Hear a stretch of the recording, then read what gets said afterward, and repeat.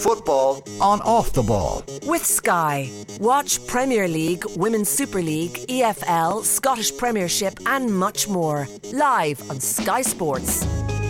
Yeah, and after a relatively quiet transfer window for Republic of Ireland internationals, thus far things have ramped up significantly in the past 24 hours, with in fact our most expensive ever footballer about to be crowned. Nathan Collins is heading for Wolves from Burnley for the princely sum of €24 million in euro or British pounds, £20.4 million. Quite the move for the 21-year-old who's come to prominence, of course, over the last 6 months for the Republic of Ireland, and indeed for his soon-to-be former club Burnley. To join us to look through what could be a fairly busy week for Irish internationals, Gavin Cooney from the 42.ie. Gavin, you're welcome. Thanks very much. First of all, I think this almost got lost when you see the figures being sloshed around. The fact that Nathan Collins could be our most expensive ever footballer, there's probably a book in this about how Irish internationals have been thus far undervalued in the transfer market. Yeah, and look, I would argue maybe I'm still in too much of a bubble from just watching Ireland games too often and, you know, preaching to the world, you don't rate these guys enough. Might still be the case. I mean, I'm sure we'll talk about Josh Cullen later on, who's linked with a €3 million move to Burnley. Pittance. Nothing for a guy, you know, who's played every minute of the Irish internationals for which he's been available for, largely give or take a half an hour here or there. Robbie Keane, I think, was it Robbie Keane to Liverpool? Robbie Keane to Liverpool. To go through the list, right? Expensive, yeah. Keane to Liverpool from Spurs, obviously, £90 million. That was 14 years ago. Yeah. So it's 14 years since we've last had the upper echelons broken in terms of most expensive players. Then after that, 17 million for Damien Duff, going between Blackburn and Chelsea in the mid-2000s. Matt Doherty, of course, plonked himself right into the middle of the list with his £15 million move from Wolves to Spurs a couple of years ago. James McCarthy still hanging around in there. 13.5 million from Wigan to Everton. Then you have the likes of Robbie Brady, another move for Robbie Keane from Coventry to Inter. Shane Long's in there for 12 million.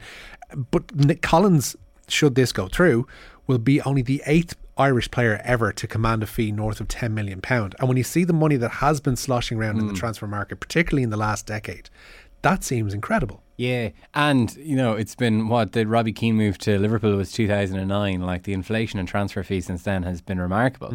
So for it to take this long for that fee to be eclipsed speaks to partly the undervaluing of Irish players, and let's be honest, the fact that, you know, that generation did not produce as much talent as Keane and Duff before them.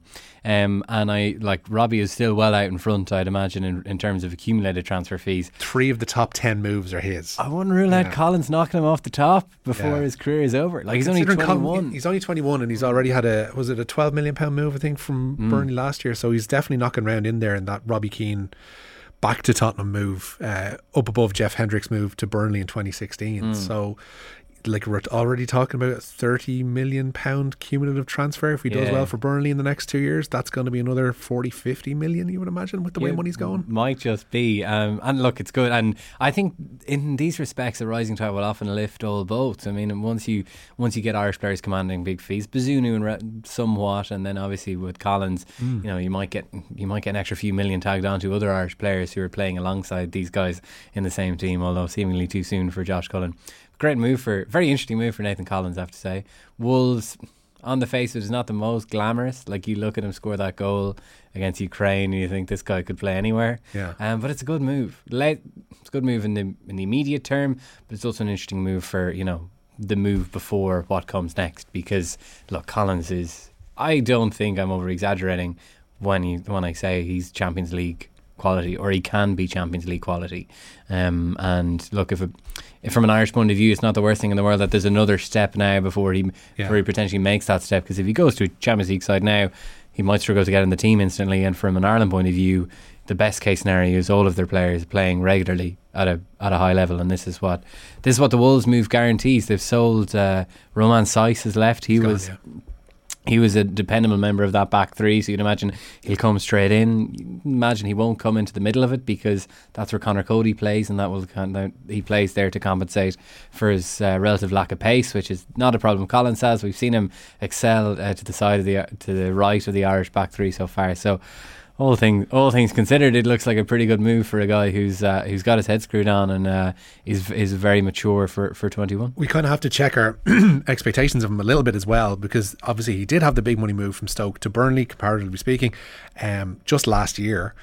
But he only broke through into the Burnley first team towards the end of last season. That was a combination of suspensions, injuries, and a little bit of his own form pushing through. Scored a couple of goals that could have proved vital if they had stayed up. But Dyche was particularly loath to break up the me and Tarkovsky combination. Where Dyche could avoid making changes, that's exactly what he would do.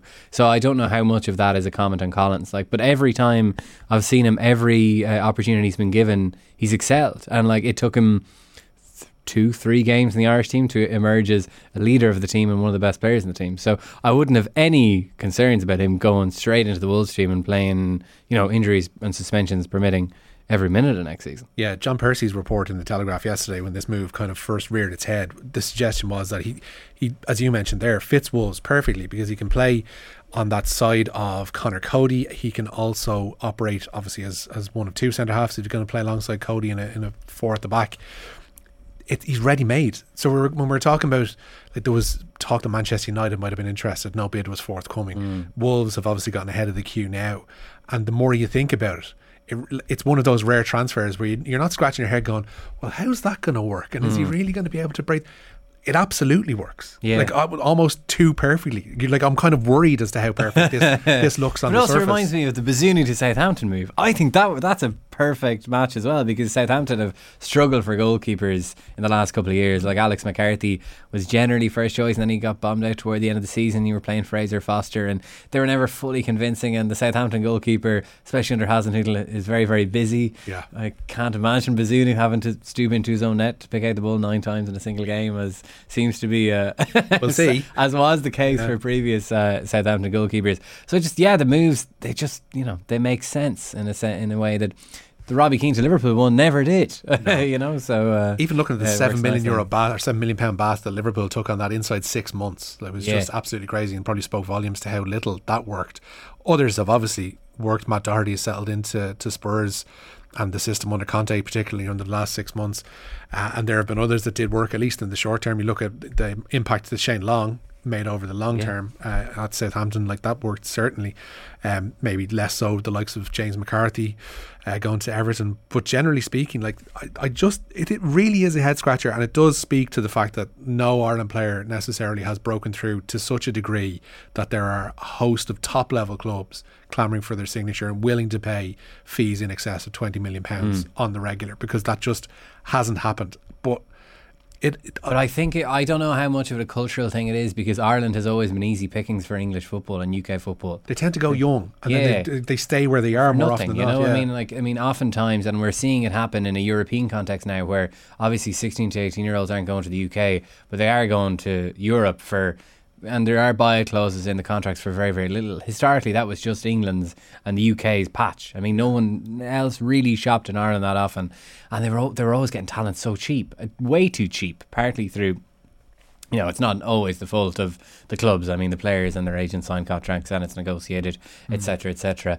So I wonder, does that partly feed into the idea why there wasn't that extra premium on transfer fees paid for Irish players in the middle of their professional career, in their adulthood? Maybe that was part of it, but that's obviously changing now, and it's interesting to see what kind of impact or knock-on impact the Collins fee might have down the line. Now, look, obviously the fee is high because he's so good, and there aren't many Irish players on the market this year who are as good as him and are as young as him.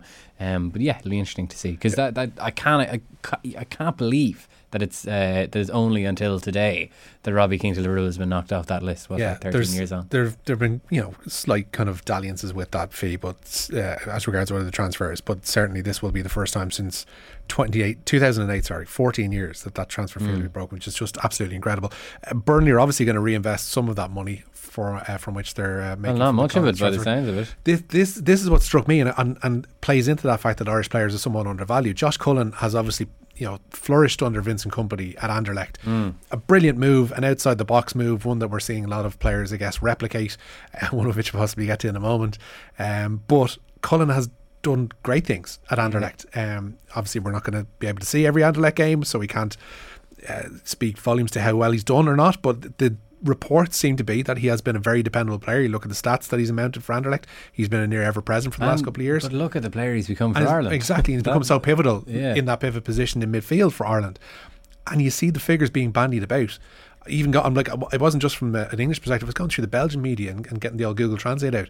It is literally only 3.5 million that Cullen could be going to Burnley for, which seems a steal. Yeah, it does. It seems like one of the bargains it will be one of the bargains of the transfer window from my point of view anyway. Again, look, are we sometimes a little bit too biased? We definitely Irish are. players? Yeah. But even allowing for my obvious bias in this, I actually think it's so cheap, and it's a great signing for Burnley. Like, I mean, Burnley are in relative financial straits because of the structure of their takeover deal and the fact that a loan worth €65 million has to be paid much sooner than anticipated because of relegation. So this is great. They're getting like a regular international midfielder for €3 million playing the Championship. Like, it's a great deal. And then you add in the fact that he's worked with Vincent Kompany, the manager, before. Yeah. His availability is outstanding. He's always fit. He goes the distance in every game. Like, he played 4,500 minutes or something, absolutely off the charts last season. And Stephen Kenny talked about him starting 60 games. I think maybe it was slightly less. I think it might have been 56 or 57. But I mean, either way, like, he played a hell of a lot of football and improved a lot. So for £3 million, I have to say that's a great signing. From an Irish point of view, obviously the Cullen at Anderlecht was working for Ireland. Now, maybe it only worked under Vincent Kompany, so maybe this is the right move. I don't know. The Championship has evolved to such an extent. Like, there are so many foreign coaches in it now. It's a far more technical league. It's a far richer league than the Belgian top flight or anywhere else. So maybe the move will suit Josh Cullen, and I think it would suit him for as long as Vincent Kompany is in charge there. The only worry you'd have is the uncertainty around Burnley. Like, how will Kompany do? It's a new team. The financial situation doesn't sound particularly great. How will they adapt to the Championship? That kind of thing. So in the short term, it looks like a good move if it goes ahead. He's used to playing there as well. Like, he has put in shifts for the likes of Charlton while on loan and stuff. So it's not necessarily alien to him, but it will be taxing in a way that the last 2 years at Anderlecht haven't been. No, and look, he'll be fine. He's played at a high level for Ireland, at an international level. The international level might not be Champions League level, but it is better than Championship level. True, yeah. And Football and Off the Ball brought to you with Sky. All the football you love in one place across Sky Sports, BT Sport and Premier Sports. As we've been speaking, Gav, the move to Wolves for Nathan Collins, 100% confirmed and locked in. So there's timing of a conversation for you. It is done and dusted. Nathan Collins is Ireland's most expensive ever player. You would hope, looking through that squad, there is an opportunity for others to perhaps follow in that wake. You're looking at Bazunu, who obviously will possibly, if things go well, will probably get another move from Southampton. Like Savandri Bamadelli would look ready-made for a similar kind of move down the line. But there are others on the move at the moment this week. Jeff Hendrick is taking a long move away from Newcastle. He's gone to Reading. He's gotten used to playing in blue and white hoops last season. Perhaps not successfully for QPR, but he'll be hoping to put down some roots in Reading, at least for this year alone. He needs minutes. Like, that's the thing with Jeff. And isn't rated by Eddie Howe at all, for whatever reason. Was not really given a chance under Howe at Newcastle at all. He signed a I think he's got 2 years left on his contract at Newcastle, and it sounds like a pretty good contract that he signed when Steve Bruce was the manager, and Bruce did rate him and did play him relatively regularly until got an injury and then was out of the team. But if you're comparing him to, like, it's where Newcastle want to be and where they have been.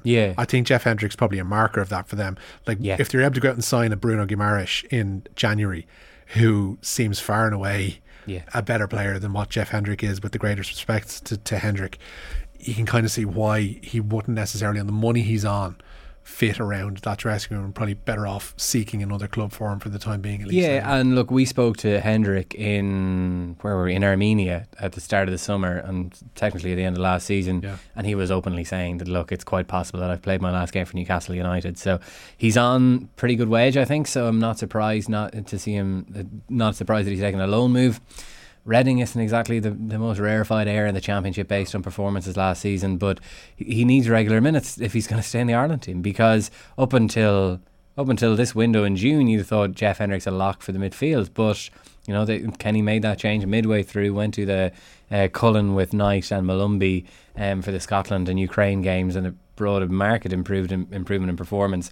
And then if Hendrick's not playing regularly at club level, it's hard to make a case to include him in Ireland's first team, so he used to go and play regularly. The QPR move didn't really work out. It was complicated by the managerial situation and the hamstring injury. Yeah, the managerial situation wasn't ideal either, but there was a hamstring injury, and then he came back. I think he played the penultimate game of the season, and then didn't play the final game because of the birth of his son. So he just looking for regular football. It's not a startling move by any respect, but the Championship is interesting for a couple of respects next season for Ireland, because you've got a few of the old guard, really, is what they are now, trying to prove themselves worthy of getting back in the Ireland squad or getting back in the Ireland team, which is only 6 years on from Euro 2016. You're looking at Hendrick at Reading, you're looking at Robbie Brady at Preston, only on a 1-year deal, thinking, this is they have to take these opportunities now to keep in the Ireland team, because time is marching on and there's quality coming through, going for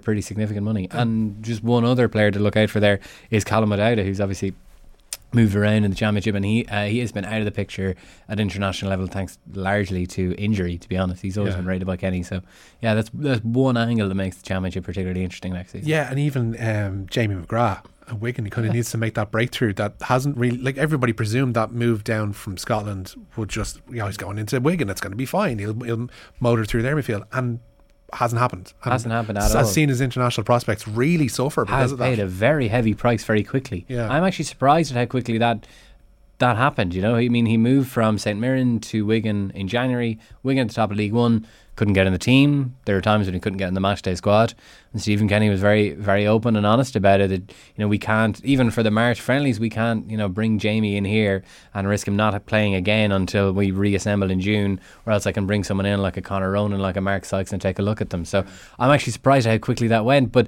there's, for the first time in years, Richie, there's proper competition for places in the Ireland team.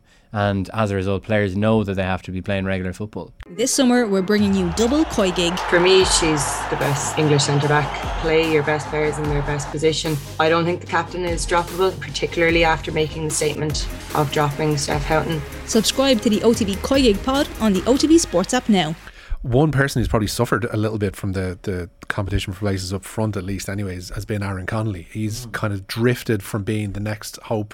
I remember being in Geneva and there was that clamour for Connolly to start in Mick McCarthy's dying days, and getting him in there, getting him blooded and getting him international experience. And it seems to have died off pretty significantly since then. He didn't pull up any trees necessarily on that loan move to Middlesbrough last year.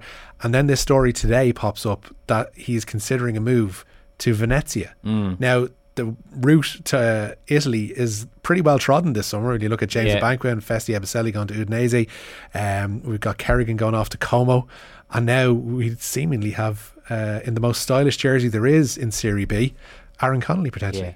Well, look, this is all good news for my ambitions to become the 42's Italian football correspondent. You could be the next Paddy Agnew. Yeah.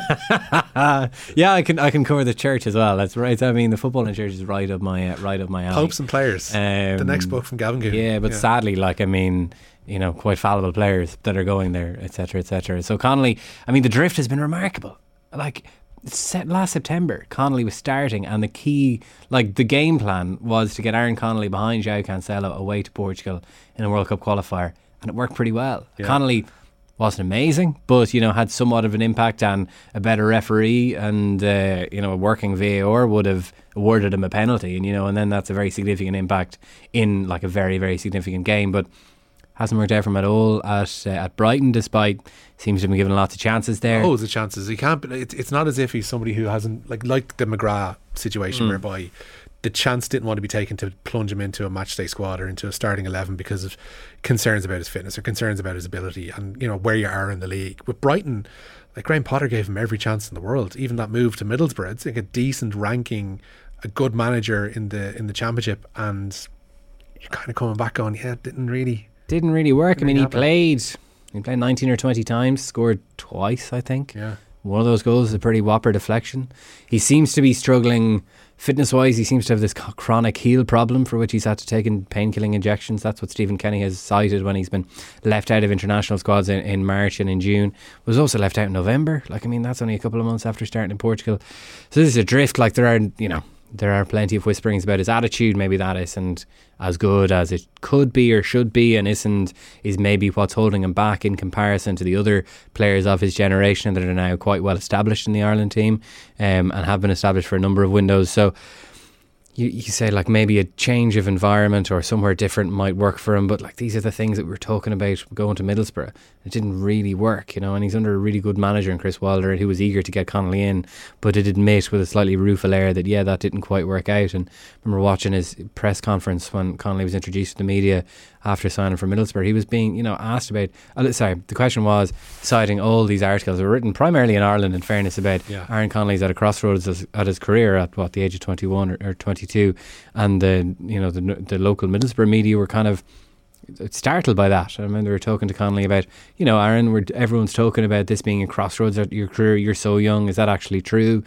And Connolly said, no, didn't agree with it, but if that wasn't a crossroads, this is it. So he's been left out of the pre-season squad for Brighton. It seems like he's going to move. The local Brighton media have linked him with a move to Venezia in Serie B. Following his Instagram as they do, he's in Venice. So so it seems like maybe that is a runner. It's a very interesting move. As to whether it'll work out, I have no idea. I hope it does. Ireland, for Connolly's sake, I hope it does. Ireland have some attacking talent in the sense that they will move on without him, but he still has enough talent, and he still has age on his side to become a major contributor at international level for Ireland. But, well, I say I have no idea what to expect. It would take a turnaround in fortunes and turnaround in everything that's been happening certainly in the last 12 months for that to work out, basically. Yeah, it's such a left field move. It's really hard to, in the opposite sense of Collins to Wolves, you can kind of just see that absolutely makes sense. Connolly going to Italy, going to Serie B, you're just like, I don't know. Yeah, genuinely, and it's nobody can say. But we've also criticised Irish players, or maybe lamented generally the fact that Irish players aren't brave enough to move beyond the UK and move to a new culture and try things. So this Connolly's doing. Fair play to him, and it'd be brilliant if it worked out for all parties. Yeah. But he's going there with a lot to prove. Yeah. One person that things have been relatively quiet around, at least as far as I can make out, and I'm really surprised by this, given that they did so well to hang on to him last summer, given the trouble they were in. I'm talking about Jason Knight at Derby. Clearly, obviously, they've gone down to League One. They've got new ownership, but you can't really say that things are necessarily all that more stable there. They've brought in David McGoldrick, they brought in Conor Harahan, so it seems like they're laying the groundwork for potentially Knight to go. You would have figured that he's one of the more in-demand players there, but as I say, things seem relatively quiet. Curiously quiet, yeah. There was a story linking with him with Werder Bremen, I think, which is another interesting move, and then more prosaically with Birmingham City. Again, maybe this is my Irish bias. I always thought that Knight would be a decent signing at lower tier Premier League level. Sure, yeah. I always thought that he'd be a good signing for Everton, because obviously he worked with Lampard at Derby. I had heard that Lampard had initially mentioned Knight around Chelsea circles when he first took over, but there was no interest there. Knight actually did kind of lose his place. He was in and out of the Derby team in the latter half of in the closing weeks of last season, curiously enough, under Wayne Rooney. But we've seen what he can do for Ireland. He's 20, 21. Yeah. He's played more than 100 senior games for Derby, and that's real men's football in the sense that complete there was a lot asked of him last season. Last 18 months there was a lot asked of him, and he's played everywhere. He's played left back, right back, up front, central midfield, to the right of the attack, to the left of the attack. He's played almost everywhere except for in goal. Has that hurt him then? Because that whole jack of all trades, master of none perception, if not necessarily reality, because I think we know seems a bit young for his career, and I doubt it, to be honest, because he's also proven himself he can play in midfield at international level. So I think that maybe counterbalances that. But it is curiously quiet on that front. I haven't heard anything as to if anything is in the offing. He was biting his tongue on his club future when we were chatting to him at during the international window in June, etc. It's just I'm not thinking about that. It was the kind of classic media train answer. So it's one to watch. Derby, according to reporting the Sun yesterday or the day before about that Werder Bremen link, that Derby are not going to let him go for a knockdown fee. He's in his final year of his contract. The financial situation can't be great, although they are recruiting. McGoldrick and Harahan, they're championship level players. They're we're here to get promoted straight back to the championship message. For wages more than fees, signings. though. Yeah, completely. Yeah, but I mean, they're of a standard. That's a club with ambitions to get straight back up. You know, you didn't know like how harsh would the landing be for Derby in League One? Maybe not as harsh as we thought it might be. So yeah, one to watch. I'd still be surprised if Knight is there when the season starts. I'll keep an eye on his Instagram. You've taught me something certainly about Irish footballers this afternoon. Gavin Cooney from the 42.ie, thanks so much for coming in. Cheers, Richie. Football on Off the Ball with Sky. Watch Premier League, Women's Super League, EFL, Scottish Premiership and much more live on Sky Sports.